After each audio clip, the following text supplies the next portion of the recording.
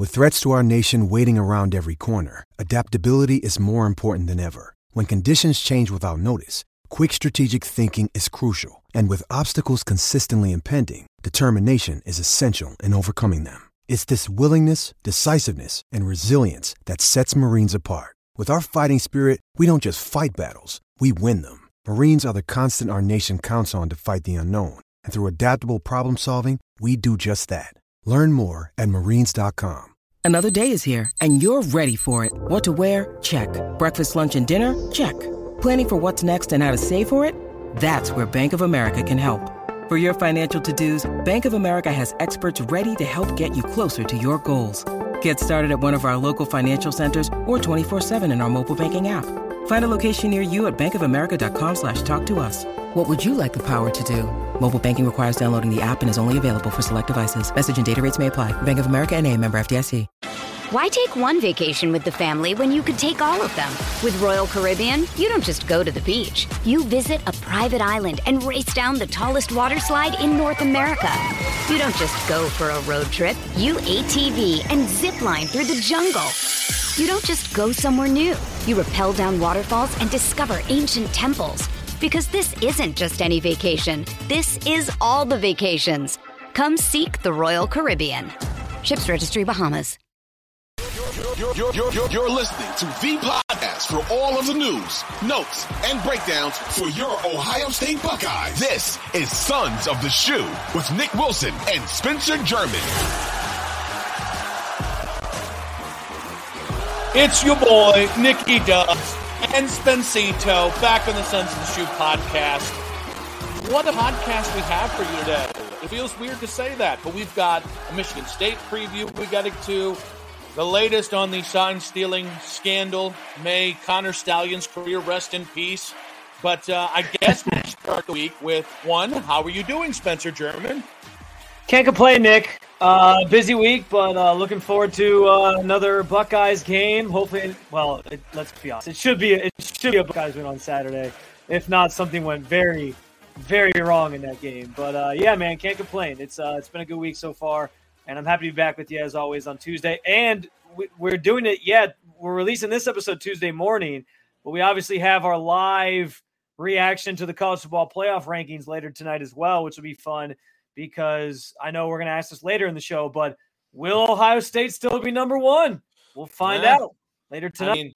I mean, it's funny how everybody who thought Ohio State shouldn't have been number one in the first place after the Rutgers win also thinks Ohio State should no longer be number one. It's like there's a through line. There's consistency in that take. But at least there's people being consistent. We'll give them that. What today actually gives us a chance to do is finally have the full Honda McCord conversation because, we've had the conversation post-game mostly. And, we're talking about, the nuance of his gameplay.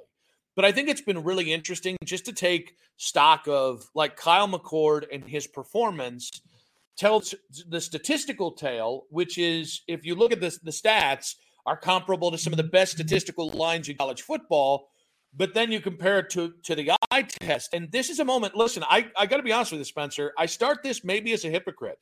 To me, when it comes to evaluating Ohio State overall, the eye test does not matter.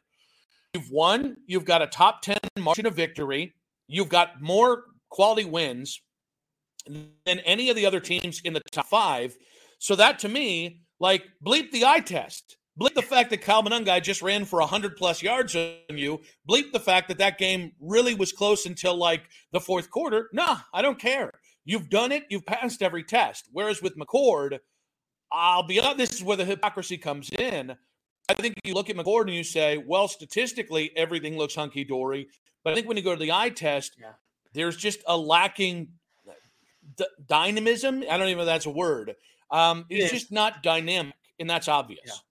Yeah, I think I think you're on the right track with it because it's you can look at the stats numbers show, but as we know, Nick, as people who cover multiple teams, locally here in Northeast Ohio, but obviously the Buckeyes as well. It's about more than just what the stats say. And I think with McCord, that's the case. There's the numbers are fine. They're good. They're solid, but we know that every couple plays he had for every awesome, drop in the bucket sideline throw to Marvin Harrison Jr. that we've sat there and been like, oh wow, that's like a CJ Stroud throw. There's also been, 3 or 4 turnover worthy plays that either they get the lucky bounce and it doesn't end in a pick, or it ends up in the dirt or something and they avoid a disaster. But yeah, I think the eye test matters here. The numbers are certainly part of the conversation, but they can't be the whole conversation. And I do think it's an interesting, as we talk about this team in the landscape of the college football playoff, we have always kind of already agreed that McCord might be the one thing that holds you back. And I'm interested to kind of dissect that some more. I pulled this up last night. I was kind of looking through this. I wanted to compare because at the beginning of the season, Nick, I kind of said that I thought if McCord, my thought was that, yes, the Buckeyes probably have lesser play at quarterback than they've had in recent years. I wasn't trying to say that any of these guys were going to be CJ Stroud, Dwayne Haskins, etc., Justin Fields. But I said that I trusted Ryan Day I've always trusted Ryan Day with like quarterback play. Like that's one thing I don't worry about with him, where we can talk about like going for it on 4th down or red zone, or, if he's clenched the entire game or whatever, if he's coaching tight, like that's one thing. But I do trust him with the quarterbacks that he's bringing in. And so I kind of said, like, we've seen teams go out and win national championships with quarterback play that was above average. Stetson Bennett. Yes. Well, Sorry, yeah. Listen, that's the perfect name to bring up because I pulled up by comparison their stats. And again, this wasn't going back and looking at the tape of Stetson Bennett that year and seeing some things. And it does come with the caveat that Stetson Bennett, you mentioned dynamism, and if he's dynamic enough, Stetson Bennett could run a little bit more. He was more athletic, I would say, than what we've seen from Kyle McCord at this point. But you look at the numbers in 2021 when they won the national championship. Now, his last year there, which he felt like he was there for like 7 years, he only was there for 4, surprisingly. But he didn't graduate, which was weird. 4,128 yards passing was the last year he was there. But that was like a year he was very much in rhythm and kind of figured things out. The year before that, though, where they still won a national championship, he had 2,862 yards, 29 touchdowns, 7 interceptions. If you look at McCord's numbers right now, he's already at 2,352 yards, 17 touchdowns, 4 interceptions. Again, eye test matters, context matters. I didn't go back and watch every play of Stetson's Bennett 2021 season, but I think like if he's on par with that, why can't they be in the national championship conversation with a guy like Kyle McCord if some of these other things come along here in the next couple weeks? I don't think it's that you can't. I just think that the quarterbacks become so important in college football because it's not that the running game has been minimized in any way. It's just that the passing game, that high school influence has in the spread concepts, that's just become the thing where like the number one thing you have to be truly in the national title picture, and it's almost the get out of jail free card, is a dynamic quarterback. That's Caleb Williams, right? And now what we're finding out is Caleb Williams has a dog-ass defense, and now all of a sudden they're completely out of the playoff picture after the Utah loss. But like Bo Nix is not the most dynamic. I don't know that Bo Nix is a top 64 pick in the NFL, but he's still a dynamic quarterback. Michael Penix Jr., maybe a fringe first rounder, so again, arguable, debatable starting quarterback in the NFL, dynamic in his playmaking ability. That's just not Kyle. And I think like I break it down 4 ways with a quarterback, right? Or with a team. I look at from the offensive side, there's 3 things I care about. It is quarterback, system, and skill playing talent. And then the 4th thing that you kind of look at is, can the defense stifle in one way or another? And Ohio State, defense has some great moments. I don't know that they're truly like they're a top 10 defense, but I don't know they're the 85 Bears, but like, meaning like it doesn't look exactly how you think it is because they don't consistently generate a megaton of pressure, but like they're just a really stout defense that is almost like a no-name defense. Like, yeah, Tyleik Williams is great. Yeah, Tuimoloau is great, but like by and large, they're just 11 really good players on the field at the same time. But getting back to the quarterback, or getting back to the offense, it's quarterback, it's system, and it's skill talent. I know for a fact that Kyle McCord's working with some of the best skill talent in football.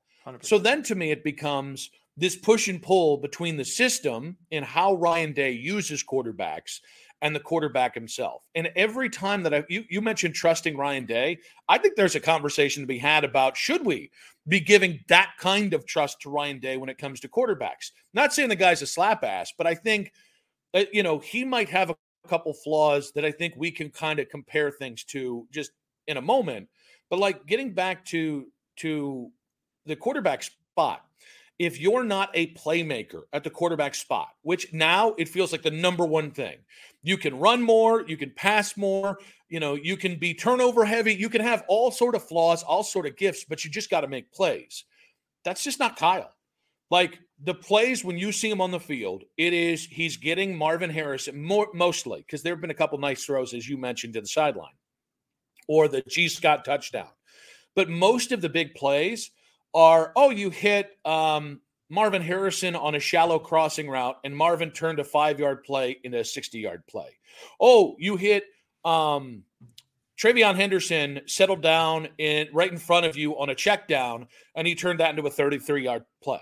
Like that to me is the dynamic quality of the offense. So you can win that way. Yeah. But man, I think your margin for error is so slim that in every other facet of the game, you have to play near flawless football. And I don't know Ohio State is built that same way. Last year, they were built that way.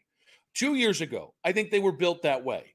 This year, they got a lot of talent, but I don't know they have enough dynamic talent around Kyle to beat Michigan and to win the Big Ten title game and to win 2 playoff games. They might win a few of those games. I'm not as worried about the Big Ten title game. I think that whoever they get out of the West, I think they beat. But Michigan's obviously the big one. And if they do get past Michigan, then it becomes a conversation of like, what about the playoff games? Are they able to compete with some of these other teams? But I do think too, Nick, like this is a year where I don't know that we've seen any teams that really are like running away with things. That's kind of been the story in the past. Georgia just runs their way through the SEC, other than maybe a little bit of a challenge from Bama, or Bama does the same in the SEC. And, Michigan and Ohio State basically did it last year in the Big Ten. But I don't know if we know the full picture of Michigan. We know, I think, a good amount, but they haven't really played anybody. I think there's questions kind of all around. Like Florida State looks like they've had some lapses at times. We don't know how that Duke game goes. If Riley Leonard doesn't get hurt, like there's some questions I think about all these playoff teams, which is why I do think that in a year where you don't have that dynamic quarterback, CJ Stroud was more dynamic than we thought he was, because they never seemed to run him at all. And then in the basically it looked like Ryan Day saved that part of his game for the playoffs, and he was like, oh, now we'll pull this out and let him use it. So maybe he's doing that with Kyle McCord. I don't think that's actually true. I'm being facetious here, but I think that in a year where there's a lot of questions about a lot of these teams, maybe you can get away with that. Like maybe you can get away with just getting the ball to TreVeyon Henderson in space or Marvin Harrison in space, and Kyle McCord doesn't have to take over the game for you to be able to win. I do feel that way. And I do think, to your point, like that is what the offense has to be. The offense isn't going to be Kyle McCord just lighting it up necessarily, or running or scrambling or doing this read option stuff. It's going to be getting TreVeyon Henderson the ball on a screen, getting Marvin Harrison on a crosser over the middle, and then he makes a big play. And then every now and then, Kyle McCord is going to have to make a play. You're right, the margin of error is thin, but I think that they can get the job done that way. I think they can, but I don't know they will. I want to get back to something, because I was like writing down, like I was trying to define the lack of dynamism from Kyle McCord, and it made me realize something. I think you mean Honda McCord isn't enough? No, it's a good car. Gets you from point A to point B. It has, ironically enough, has gotten you from point A to point B. But like, I was like, okay, he lacks consistency with touch.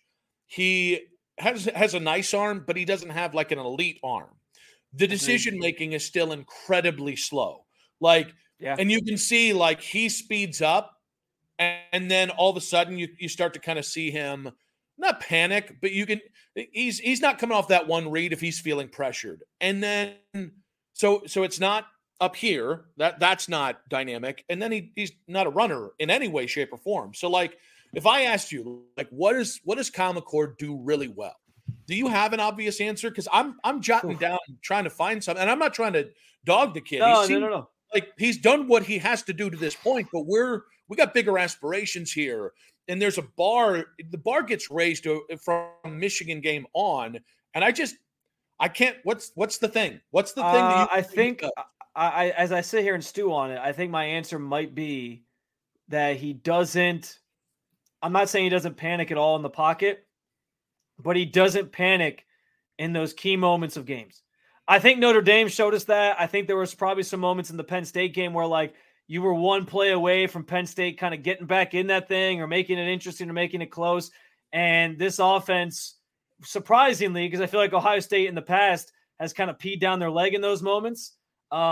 Surprisingly, they have been sort of, what's the right phrase? They've like unwavered in the way that they've kind of handled those situations when the game's on the line or they need a big drive or whatever. That Notre Dame drive did show me a lot about Kyle McCord, and that was only like his third, fourth start of his career or of the season for him. But yeah, I think maybe that's the one thing you can give him. But I agree with you that there's not like a skill set thing.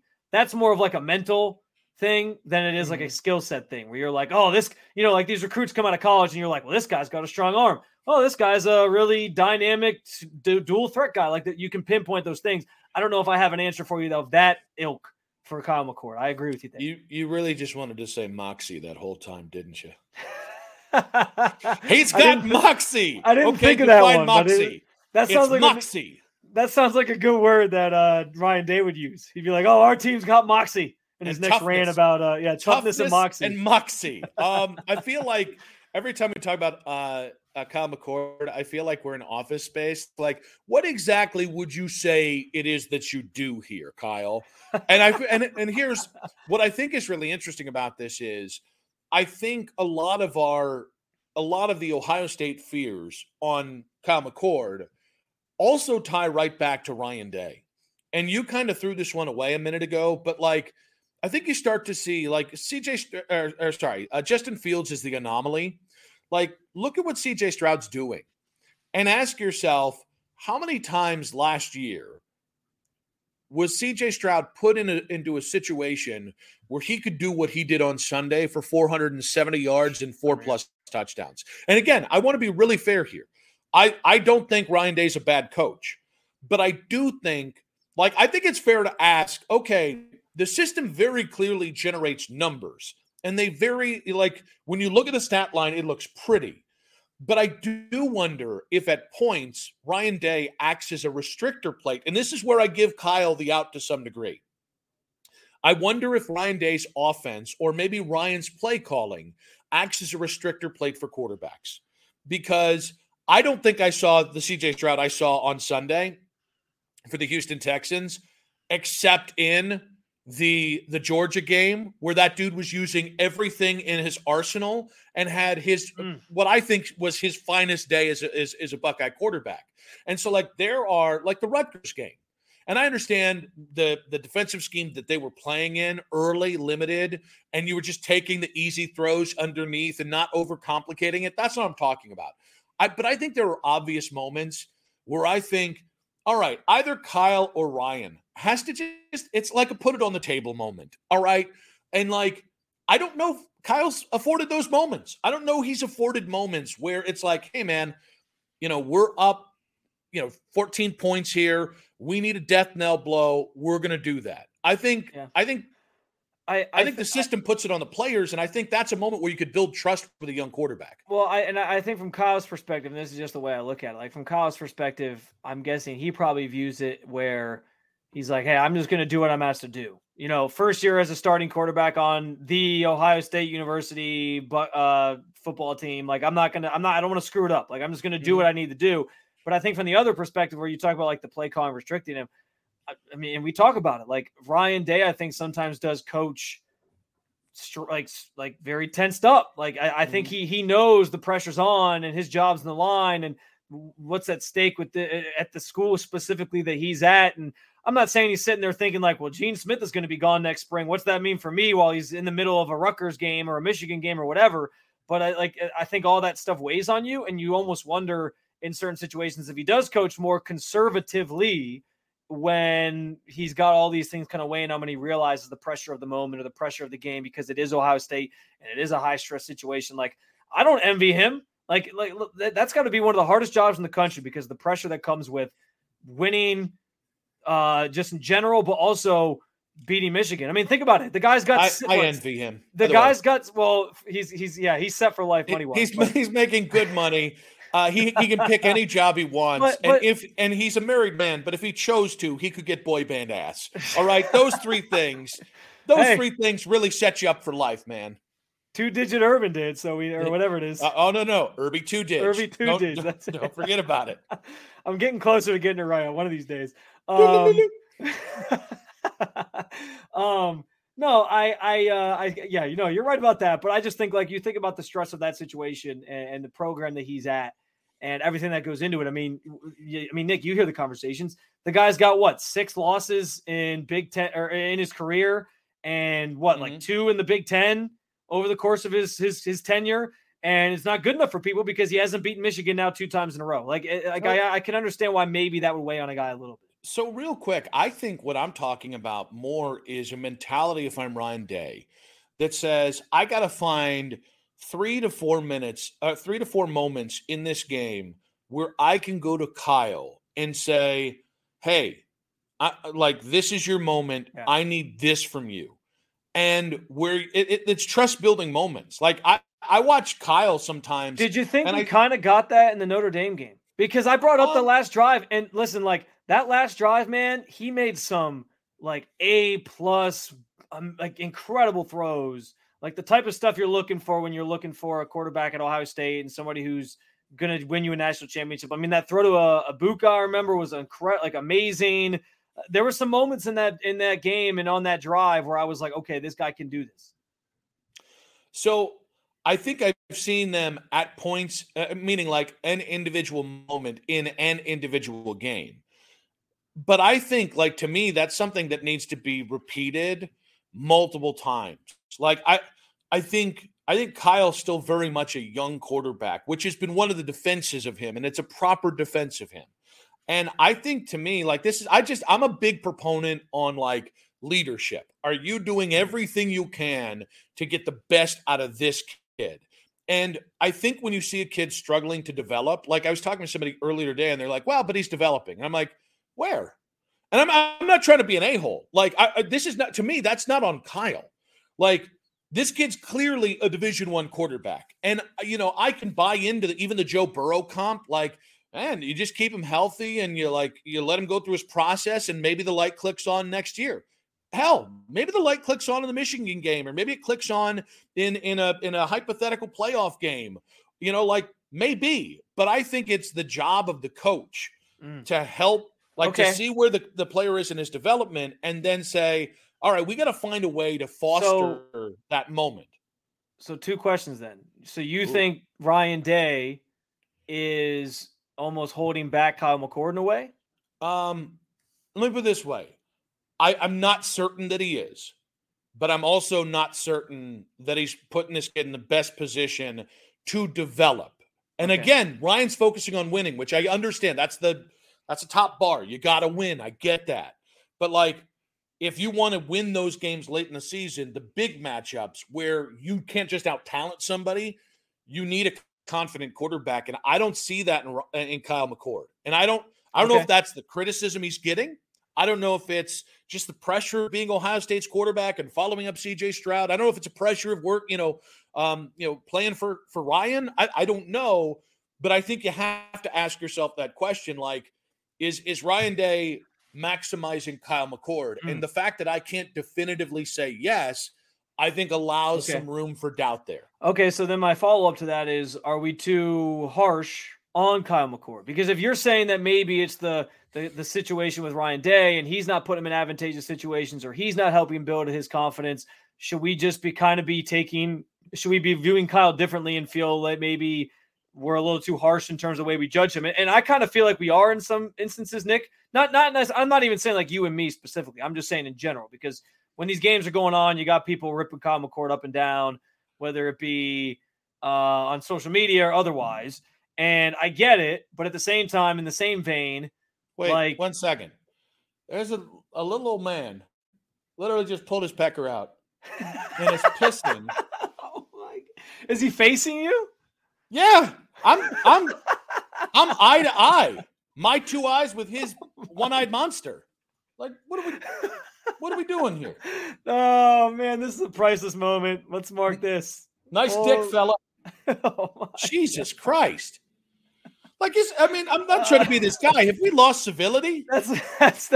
That takes some real confidence there to just whip it out when somebody's sitting right there he made sure that nobody was looking, and I'm like, did he give you like a wink or anything? Was he like, hey? No, because I have the blinders down because the sun's actually out in November in Cleveland, for Christ's sakes, and it's too bright. So I have maybe the he blinders thought you couldn't down, see him. Maybe and this dude does the old peekaboo. Like, I don't know, I guess I should pull my dick out. Like, what are we doing here? Oh, man. There's a window in front of you, moron. It's more that I'm like, okay. We will get back to the Ryan Day conversation in 2 seconds. You looked everywhere but in front of you, dog. Like, meanwhile, I gotta look the snake from Harry Potter dead in the eyes. The basilisk? No, whatever. This was not a basilisk. This was a gardener snake. Yes, yeah. This was more of your mid-sized sedan. But the point is, I'm not shaming here. I'm just, you know what? Maybe let's get back to Ryan Day. Thoughts on Ryan Day and Kyle McCord? Oh man, you think Ryan Day's got a basilisk with his play calling? The way he calls plays? No. I think he has another mid-sized sedan, and he knows how to use it, but he knows what his limitations are too. There's really no way out of this, is there? Oh man, well this segment went off the rails. We went from asking if we're too harsh on Kyle McCord to going eye to eye with One-Eyed Willie. Yeah. All right, so I will ask you, because I was in the middle of the rant about, is he helping or hurting? Do you think Ryan Day is helping, is more helping or hurting the Honda Accord? I hate to be like a fence sitter on this, but I don't really think I don't think he's hurting Kyle McCord, because I do think Kyle McCord just in general has limitations and he recognizes that. But I also don't think he's not calling the plays he was calling for CJ Stroud last year, right? Where he's not opening up the playbook and being like, hey, air it out. I trust you. Go make a play. I agree with you. I'm seeing the same thing, but I don't think he's hurting him because I think he understands there's limitations. Like, I think he has him on the path he's supposed to be on. I think we kind of understand what this team is. And, I bring up whether or not we're too harsh on McCord. I think that at this point in the season, if you're sitting here expecting in the next 3 games for Kyle McCord to take some massive leap where he all of a sudden turns into Dwayne Haskins or whoever, I think that you're missing the boat on who he is as a player. And so I think at this point, I'm done sort of sitting here being like, man, McCord, you got to be better there. You got to like I think he just is what he is. And that's kind of what I think Day is trying to put him in the right situations, advantageous situations to be successful. And I'm kind of trusting him with that. And I guess we'll see if it means you can beat Michigan that way or win a playoff game that way or not. But I don't necessarily think he's helping him immensely or hurting him immensely. So I want to put a bow on that because I didn't answer your question earlier because we got interrupted by the snake from Harry Potter. Sure. Yes. To me, it's perspective. If your perspective is the last 9 games have not been enough, you're wrong. Kyle McCord has been enough, and he was enough to beat Notre Dame, and he was enough to beat Penn State, and he came up big in those moments, and that should be celebrated. But if your perspective is the last 9 games aren't enough for what could be the final 4 games of this season, I think that's a fair perspective. Agreed. But I think if you put that all on Honda McCord, I do think you're missing the point. Like, a quarterback can lack a dynamic attribute or lack any level of dynamism, and you can still win, right? We remember every Oklahoma quarterback before Baker Mayfield. We remember Matt Leinart. Okay, that's not fair. He was actually pretty good. But, it can happen. But I think the question is, how much then do you need out of Henderson, out of Maserati Marv, out of that offensive line? Like, what do you need from everybody else? So I think the answer is yes. I think we've been too hard on Kyle this whole process, and I don't think that's helping the kid. So I also think you have to ask yourself, what is everybody around him doing to get the best out of him? And I think there should at least be a kernel of doubt, especially with Ryan, about that idea of, are you giving him enough moments to open it up, to gain confidence, to be the best version? Just because he's limited doesn't mean you can't maximize his limited ability. So we got more on that, by the way. Obviously, the Honda McCord conversation is going to be an ongoing convo here. But, there's a game coming up, and it's a late game. And we got to get to the Michigan State game. We got to get to the Michigan scandal, because there's a lot. More on that. But first, a message from our sponsors.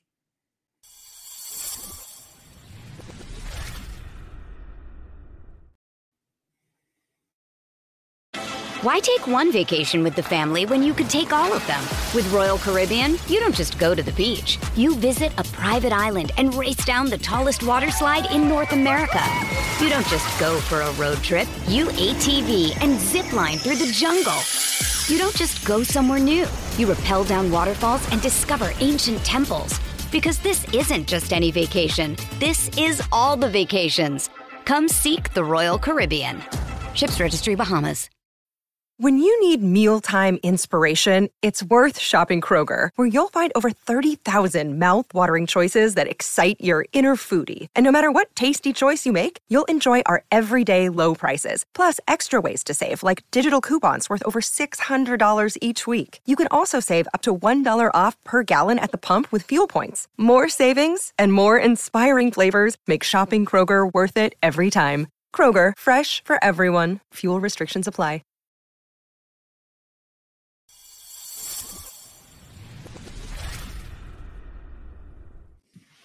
Nick and Spencer back on the Sons of the Shoe podcast. I'm pretty confident this segment will be a Sons of the Shoe with a little public indecency. Nothing. Nothing.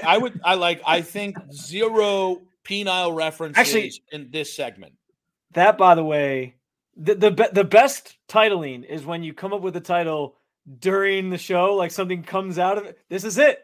Something definitely came out of this show. It was looking right at you, and that is the name of the show now. It's Sons of the Shoe with a side of public indecency. There you go. I mean, which has always been how I roll, but that's for a different podcast. Is that what you call when you take your shoes off in studio? It's a little public indecency with your feet. Yeah, I do not care about others in the studio, and mainly because it's Dustin and it's Keith, and I would like them to suffer a little bit. But yes.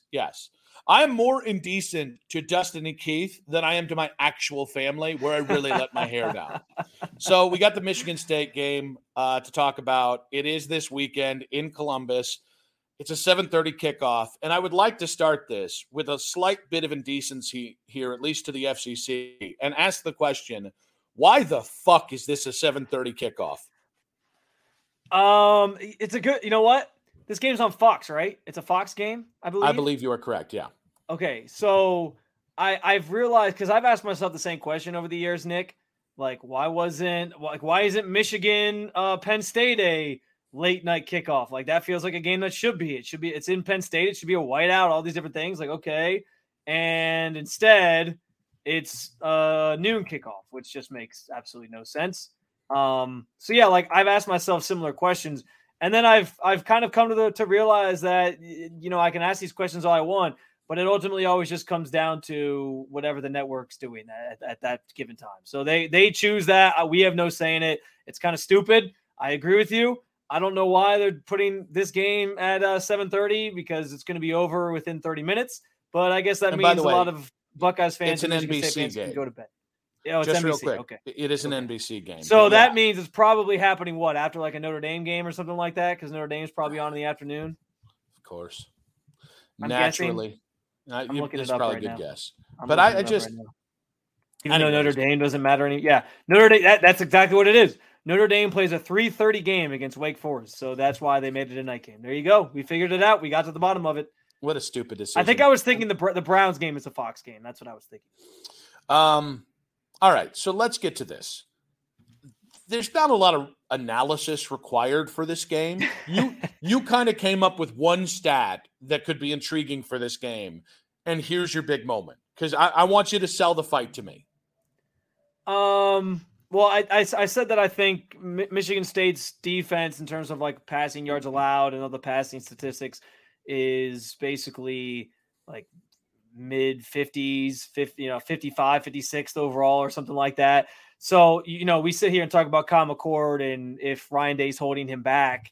And so my question was kind of, is this game specifically an opportunity for him to kind of open things up and allow him maybe to do more with this passing offense and see what his limitations are or aren't, because you're less worried about doing these things against Michigan State, who you can probably beat handily, and it has a bad passing off. You think maybe people might have thought Rutgers was not a great defense, but they actually were statistically. Their run defense was really good, and their pass defense I think it was their pass defense was really good. Their run defense was solid as well. So you had a team that you weren't going to necessarily do that against, but this week feels like the opportunity to maybe do that against Michigan State. Yeah, I kind of liken this to the last Browns game against Arizona, where I think it was 2 possessions into the game. Kevin Stefanski win for it on 4th and 3rd, right around midfield. And it was a moment where it's like, that was basically Kevin Stefanski saying, we could turn over on downs. They're not going to do a damn thing. And I feel like that's what we should be saying here. I think Michigan State, they're good enough to beat Nebraska. All due respect to Nebraska. They might be good enough to push you a little bit here, but I think this is a game where you go into it, you give Kyle McCord a couple chances and see if you can jumpstart. I mean, Ryan Day, after the Rutgers game, talked about the struggles in the first half and how they don't. We talked about it. They're one of the worst teams in terms of scoring in the first quarter and the first half. I think it's like 4 points in the first quarter, and then like only like 14 in the first half, or maybe less. It's not pretty. Like, I agree with you. Like, they need games here leading up to Michigan where they jumpstart this offense, because if you start slow against a team like Michigan State or Rutgers, you can dig yourself out of it. If you start slow against Michigan in 3 weeks, it's a different story. But yeah, I mean, we know the turmoil that surrounded Michigan State this year, from the head coach situation and him being forced out, and then the whole Hitler on the video board thing. Like, it's just been a mess there. They don't even have like a set quarterback. They're basically doing what Ohio State did the first couple weeks of the season, where they started the season with one guy, and now it's Caton Hauser is kind of their go-to, but they're still rotating in Sam Levitt in at quarterback.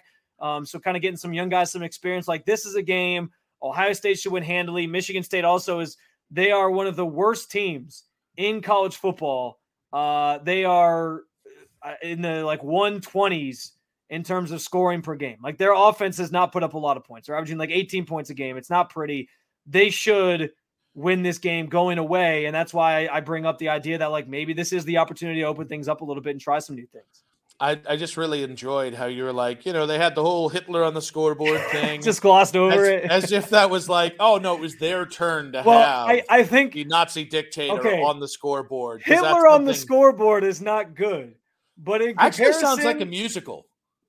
Wait, what did you say? Right? Hitler on the scoreboard sounds kind of like a musical. Not a good one. Oh, my God. But a musical nonetheless. Lordy. It's Hitler on the scoreboard. But my point, the reason I made that feel lesser was because Hitler on the scoreboard definitely feels less than the whole thing that Mel Tucker was wrapped up in. That was a lot more current, pretty bad. And yeah, I think that was on the scale of present day. I think that one's probably worse, but neither of them are good, though. I like the idea that you could almost have a would you rather. Like, would you rather your football program have the Mel Tucker scandal or Hitler on the scoreboard? And the idea that they both happened at the same school within 3 months of each other is pretty astounding here. It is. So we're going to put a pin in the Michigan State preview because, quite frankly, this is a game that if they don't blow Michigan State out, I think it's completely okay to panic a little bit and to get a little frustrated and ask why that happened. Whether it's they were looking ahead to Minnesota, whether they're looking ahead to Michigan, whether Michigan State just played the game of their lives, Ryan Day coached his ass out, like whatever it is, that's going to be a fair conversation post-game at like midnight live on the 92.3 The Fan YouTube channel. Make sure to subscribe to the podcast wherever you get your podcast. Make sure to follow us live on Saturday night. But the Michigan sign stealing scandal, so from Michigan State from East Lansing to Ann Arbor, has hit a fevered pitch again this week. And I'm going to try and hit the bullet points real quick here, but just so people, this is what the latest is at the time that we put this out. One, Michigan has received notification of potential disciplinary action from the Big Ten, which I think is like a formality. You have to notify them that something could happen. Two, Ward Manuel, Michigan's AD, released a statement saying, I'm not traveling to Dallas to be part of the selection committee this weekend because I'm here. I'm staying here to be part of and handle things with the NCAA investigation. And there was a huge athletic piece on this about a former Big Ten staffer that has now given documents to Michigan that prove other teams in the conference were colluding to steal signs and plays for Michigan. And I forgot, and by the way, Michigan is telling the Big Ten, hey, can you just wait for the NCAA investigation results because that feels more proper. Meanwhile, there's 13 other coaches and ADs in the Big Ten pressuring Big Ten Commissioner Tony Petitti to make some sort of ruling before the end of the season. And I think it has something to do with Michigan being undefeated and being a really good team. Call me crazy. I don't think it's outrage. I think it's like this was one of the quotes from The Athletic. One coach who spoke conveniently under the guise of anonymity said, everyone's upset. Why is nothing being done? Which is exactly what you wouldn't say if you were being investigated by the NCAA. Oh my God. This is a spectacular shit show. I'm loving every moment of it, man. This is where it all goes off the rails, man, because like this is, the Spider-Man pointing at Spider-Man meme. Yep. This is that, but it's like copied and pasted over top of each other. Like there's just like 10 to 12 Spider-Men just pointing at each other, and they're all like, "Oh, you're Spider-Man. No, you're Spider." It's literally just that. They're all pointing fingers at each other. They're all saying, "Well, you stole our signs and we stole your signs." And this is the problem with this whole thing to begin with. Is like we knew this was going on anyway. Did Michigan take it maybe a bridge too far? Yes, but in the grand scheme of things, it probably isn't like this.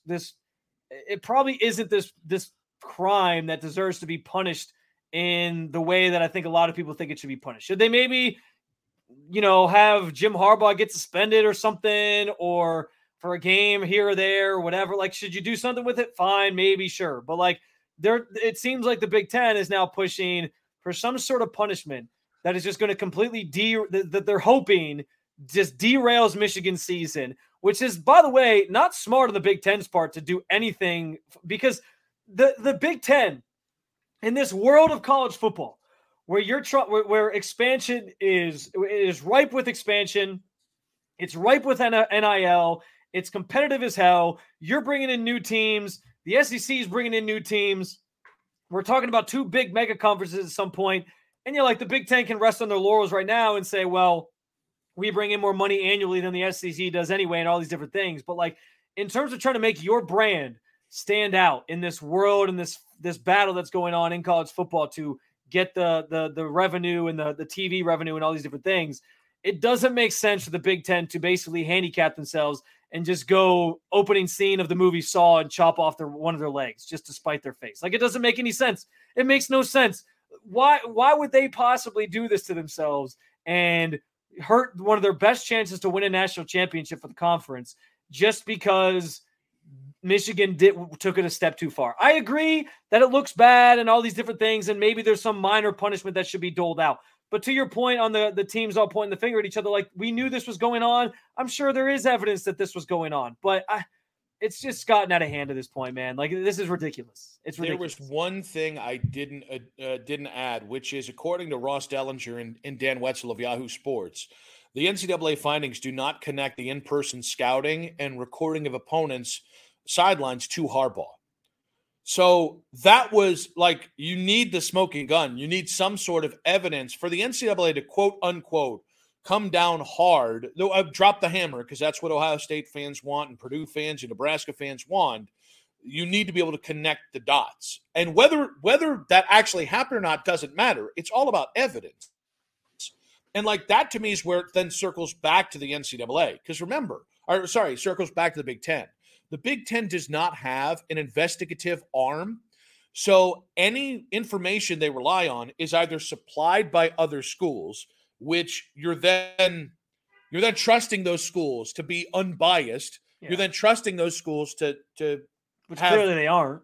Well, and basically make sure that they're not fudging the data. And there is evidence that Connor Stallion bought tickets and that they have videographic evidence of Connor Stallions being in those seats recording the opponent's sidelines. But the key point is, can you tie it back to Jim Harbaugh? And if you can't, it's meaning if the NCAA can't, there's no way the Big Ten can. So then what are we really talking about here?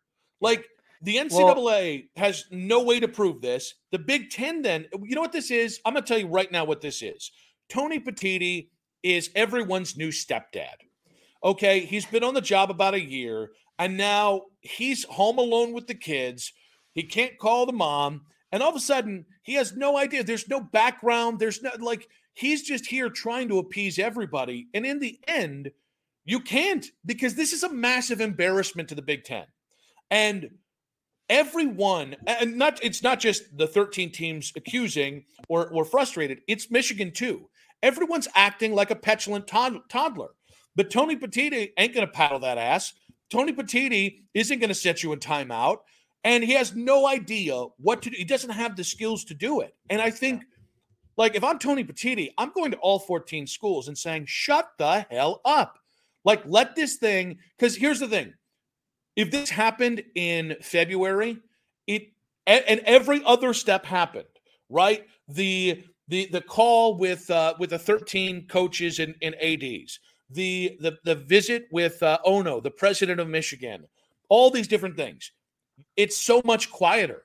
But right now, it's happening in broad daylight in the thick of the NCAA football season, in the Big Ten season, where you've got two teams vying for a playoff spot. And thank God the College Football Selection Committee has said, that doesn't matter to us. We're here to talk about what's happened on the field and football. But it is this giant scandal. And I'm telling you, the longer that Tony Petitti continues to try and pacify everybody, and I'm really talking about the 13 other schools right now, the longer he does, the better chance that this thing is at a fevered pitch by the time Ohio State and Michigan kick off. And that is a travesty for this rivalry. That this thing, which is significant, but not as significant as it's being made out to, could overshadow or be the number one story in a game where you could literally have the number 1 and number 2 seeds in the college football playoffs. Seriously, we're not just talking about the Big Ten title. We're talking about a chance that both teams, depending on this game, could be playoff teams. And Tony Petitti's dumbass is like, well, show me on the doll where Michigan gave you a boo-boo. Yeah, and there was that other story that came out about how Michigan was trying to pin it on Ryan Day, this PI that was hired. It was him who did it. And I'm just now at a point where I'm like, if Ohio State really had a big hand in this, how does that benefit them? Knowing again, because I think this whole thing just comes back to this doesn't work out for Ohio State in the end. This whole scandal, everything surrounding it, everything that's going on with it, it all just ends in Michigan being pissed off when you get to that game in a couple weeks here on November 25th. And if they think you're involved at all, or if Jim Harbaugh says, we saw Nick, this team against the Little Sisters of the Poor that they were playing in the early stages of the season, were holding up the number 4 in honor of Jim Harbaugh because he wasn't out there for their 60-7 ass whooping on Colorado State or whoever the hell they played. That they were motivated during that span of time when they knew they were going to win those games anyway. Can you imagine if you suspend him, or if this is still looming large over their heads when they get to that game and they somehow, some way, that Jim Harbaugh is trying to, maybe he's not outright saying it, but within the program, the talk is Ohio State had to be involved. They're trying to spin this into their advantage. This doesn't benefit Ohio State. It doesn't benefit the Big Ten. It's all just gotten so much farther than I ever thought it was. And I liked it better when I could just laugh about the name Connor Stallions and laugh at how stupid he was to execute this whole plan the way that he executed it. And that we could kind of keep it moving, assuming that there'd be some minor punishment, and that would be that. But all of a sudden it is doomsday end of the world that this is going on and everyone's pointing the finger at each other. I agree with you. Like it's a disaster, and the Big Ten is kind of out of their league with the way that they're handling it. Well, and I just want to know why the need to get closure on this now from the rest of the Big Ten, because you can't. And that's Nick. That's the part to me that feels like it's like a witch hunt. Because you could just let it ride and let the NCAA do their thing and whatever, and then maybe next year you're like, okay, Jim Harbaugh suspended 3 games again if he even stays, unless he goes to the NFL, which I think is going to happen anyway. But like the whole like rushing to get it done and the coaches pressuring like, oh, you need to make a decision now. That's what feels like they just really are just targeting going after Michigan, and they want to throw the book at him because they don't like Jim Harbaugh or whatever. And I get it, like Jim Harbaugh is not really a likable guy. I can understand that. But at the same time, like that's where it does feel like a witch hunt. I'm not saying it is, but you make it feel that way when you're crying nanny, nanny, boo, boo, and you're all upset because nothing's being done fast enough for you in the middle of a season where you have 2 Big Ten teams, like you said, in the playoff conversation. It's ridiculous. Yeah. The goal should be to get the right decision done. And if that includes punishment, timing of the punishment should not matter. It is about getting it right. And because the Big Ten doesn't have an investigative arm, it sure just seems like 13 other schools, including Ohio State, smell blood in the water. And that they feel a weakness here. But what's blood in the water? Like, are they going to get the death penalty for this? Like, probably not. Well, no, maybe get Jim Harbaugh suspended for the Ohio State game. Maybe get Jim Harbaugh suspended for the Penn State game. I think that's what teams might want to angle for? Is that why it's so important to have it happen now? Yes, I think that is a part of it. And for me, I like the frustrating thing here is, again, I don't like when there's immediacy, like we need the death penalty now. Like, no, let's let this thing play out. And the NCAA, with the report saying they can't tie it back to Harbaugh, should completely neuter a lot of the rage on this. It doesn't matter whether I think he knew. It doesn't matter. It is what can you prove? And that's absolutely what the NCAA and Big Ten should care about, because if you don't, your ass will be sued. And I know, like, Ohio State fans have scoffed at the idea of Michigan suing the Big Ten. Nobody wants discovery. Nobody wants. The Big Ten does not want, because what's going to happen is, this is why the leak came out that Michigan had a former Big Ten staffer send them evidence, text messages of teams communicating and gathering information together to steal signs. All right. This is why that all Ward Manuel's staying in the war room in Ann Arbor, because Michigan very intelligently, in my opinion, is going to war, and they know they're going to war. Yeah. And if you're the Big Ten, if you think this sign stealing scandal hurts your integrity as a conference, wait until some of the things that are going to come out. Because here's the thing. Much like the sign stealing stuff, the truth doesn't matter. In the eye of public, it's for some reason in college football. It's the message boards. It's every rumor. It's every innuendo, which, by the way, is more often so much worse than what the reality is. Yeah. But all the things that have happened with Michigan are going to happen when all of a sudden you have Michigan probing to release this information to the public. Because then the hysteria is going to be built up, and it's going to be something that becomes a black cloud over the Big Ten. It already is to some degree, but it can get really ugly really quick. And so to scoff at the idea of Michigan suing is stupid. You do not listen. Everybody wants to play the high road in this Ohio State rivalry. Oh, Michigan forever. What was their BS? Oh, well, we could win national titles, but we have standards. Yeah, your standards were a 12-win season and a 10-win season and a loss to Ohio State and probably Michigan State or Penn State. Like, that was your standard, okay? Well, now Ohio State has taken this high road, and I'm telling you, there are no high roads when it comes to this world. Everyone's a little dirty. Mm-hmm. And maybe some are cleaner than others, but everyone's a little dirty. And you do not listen. No, but we know kind of in the abstract how the sausage is made. You don't want to find out in reality, because even if it's not sign stealing, maybe you still have the bag man, or maybe there's other ways to get competitive advantages. This is for the Big Ten at large. This is not worth it. You can't prove that Harbaugh knew. At least one report is saying he did know though, right? He did know though, right? He did know though, right? I don't know. Maybe. Probably. I think. But but you're right. If you can't prove that, you can't prove that. But so you can't prove it. The Big Ten can't prove anything more than the NCAA can or can't prove. And all of a sudden, you've got teams feeding. Okay, what is Michigan going to be able to feed on Ohio State or Purdue or Nebraska? And Matt Rule, by the way, Matt Rule this week. And I'm sorry, I covered Matt Rule in Charlotte for a couple of years. I think he is a really nice guy. I really do. Like, you know I made what? fun of him a lot. It's funny. He had that. Did you see that speech that they shared last week where he was talking? It was like their cancer game, and he was talking about like going to fight. That was incredible. I was like, dude, I would run through a wall for this freaking guy. Yes. And then I heard that quote, and I was like, seriously. Like, so I went from like my respect level for Matt Rule was like up here, and then he said that, and I was like, really. So real quick, for anybody who everybody's scouting everybody, come on. Yeah, well, he had said, he was talking about the different games that they had lost, and he had talked, and we got one opponent that scouted us, and it was like, this is a guy who had purposefully sidestepped that at every turn and then used it when it was convenient under the guise of protecting my players. I got to speak up for my players. And then he blamed the refs and the calls and all this other bullshit. When in fairness, Matt probably has a better understanding of the situation than I do.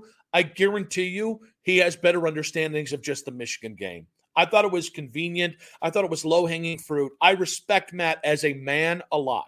I think he is an excellent college coach. I thought he was an abysmal pro coach. I thought he could spend 5 years looking for a quarterback in the NFL, and anybody who ever covered the NFL know you can't do that.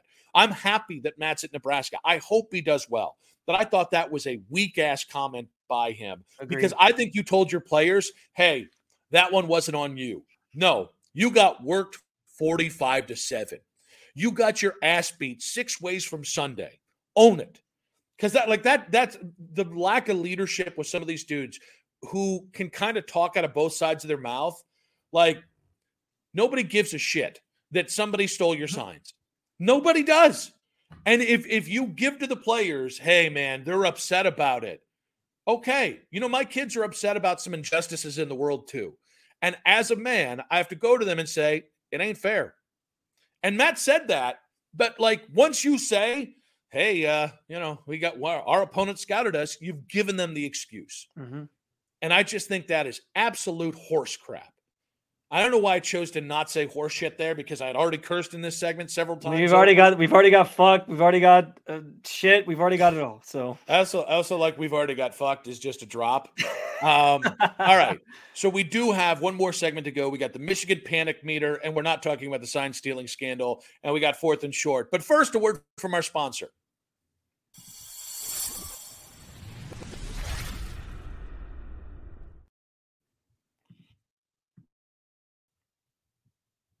And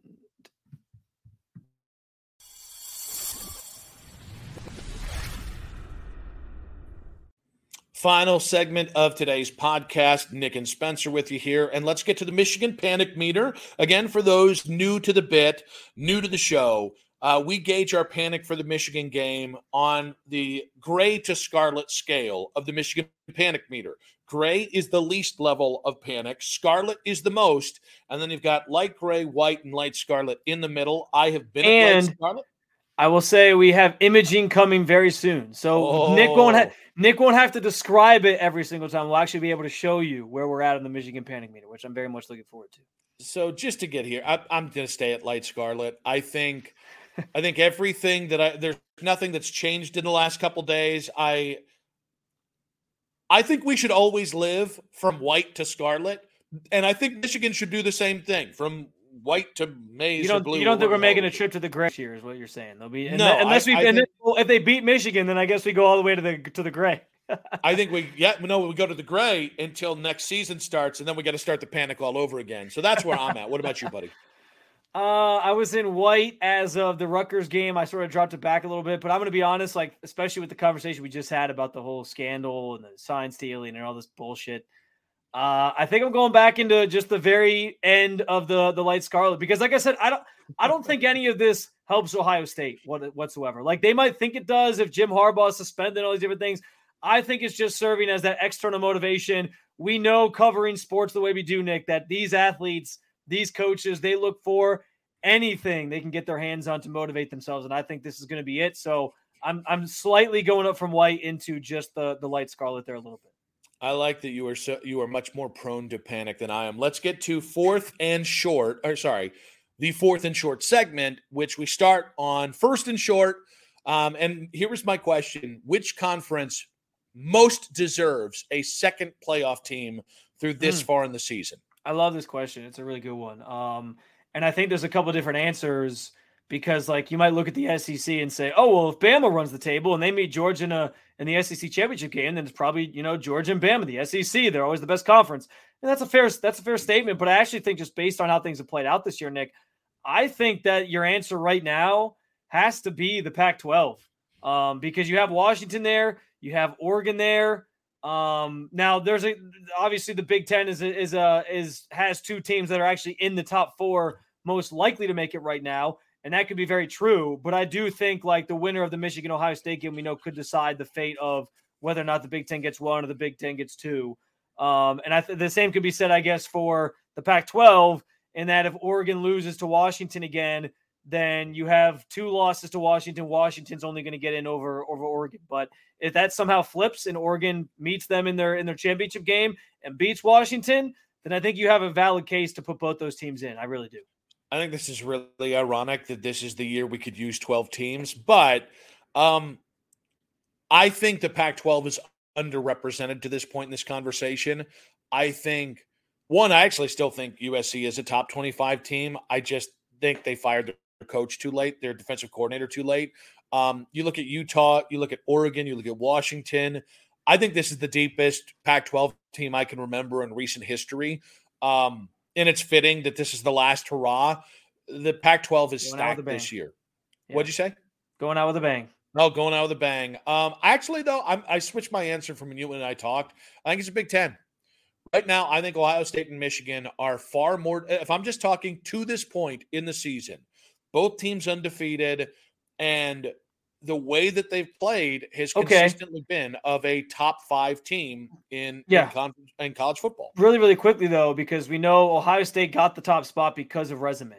And you can make the case that they didn't use that argument for some of these other teams below Ohio State. But if that's the case, like you're sitting here talking about how great the Pac-12 is, don't those teams both have better resumes than what Michigan has right now, technically, based on who they've beaten? Washington does. Oregon's right there. I would put right now a one-loss Oregon team right there with Michigan, with the edge that I'm giving Michigan is about dominance and is about the fact they're still undefeated, which probably makes me a basic bitch saying that undefeated matters if you really haven't played anybody. So I will I'm committing seppuku right here in front of you. We get to the second and short here. Would the Big Ten Conference really suspend Jim Harbaugh for the Ohio State-Michigan game? I mean, at this point, Tony Petitti could do anything. I don't know. He could do everything. You could do nothing. He's gonna pull the answer out of his ass, I think. So I have no idea. Is that where it is? Maybe. Who knows? It seems like I found the answer. It was in my rectum. Seems like he's just doing this all on the fly here. So I'm gonna lean no. Like I just think this would handicap the Big Ten way too much. I think when cooler heads prevail, I think they'll do the smart thing, and just realize like, okay, we're going to let this play out and nothing's going to happen this year. And everybody goes into that game. It's Ryan Day on the sideline. It's Jim Harbaugh on the sideline. We get the matchup that everybody should want because you want to beat the best to be the best. But yeah, I'm going to say that, but I could be completely wrong here. If I had to put money on it, I wouldn't do it. And I wouldn't tell you to do it either if you were basing your answer off of me. I think he could, but I think it would be the equivalent of Kevin Warren 1 year into his job as Big Ten commissioner, trying to cancel the football season in the Big Ten. And Kevin Warren had a long way to go from that, and it took him a long time to crawl out of that with all the administrators and all the head coaches in the conference. Ryan Day and Jim Harbaugh did not like Kevin Warren for a long time after that. So I would look at Tony Petitti and say, like, if you suspend him for this game, you're going. Hey, he's going to be offering Ryan Day a job pretty soon. Don't forget. We'll see about that. But I think this is a pivotal moment for Tony Petitti early, and I think the worst thing he could do is cater to a mob. I think he needs to get Instead of listening to 13 rabble-rousers all on one call, he needs to be handling every one of these schools, every one of these coaches and ADs individually.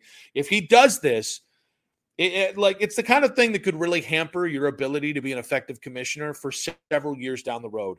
I think people are so thirsty in their bloodlust that they're not realizing what suspending Jim Harbaugh for either Penn State or Michigan, how that would impact because it's tainting your biggest rivalry. And quite frankly, it could taint, like if Ohio State were to beat Michigan without Jim Harbaugh, and now all of a sudden you're sending Ohio State to Indianapolis, and then all of a sudden we're going to assume that sends them to the playoff. Yeah. We're going to say even some Ohio State fans like myself are going to be saying you needlessly put yourself in that situation. Now we go to third and short. Caleb Williams, after the Utah loss, climbed up into the stands and was cuddling with his mother and crying. So this has been a popular take. I'll ask you: is Caleb Williams soft for crying in the stands after the loss to Utah? Absolutely not. I'm glad this was on here because we need to set the record straight on this. Like, guys, if we are going to ask for sports to allow athletes to be emotional when they make a big play, and we have this conversation in baseball all the time, let the kids play and let them have fun, let them bat flip and all these different things.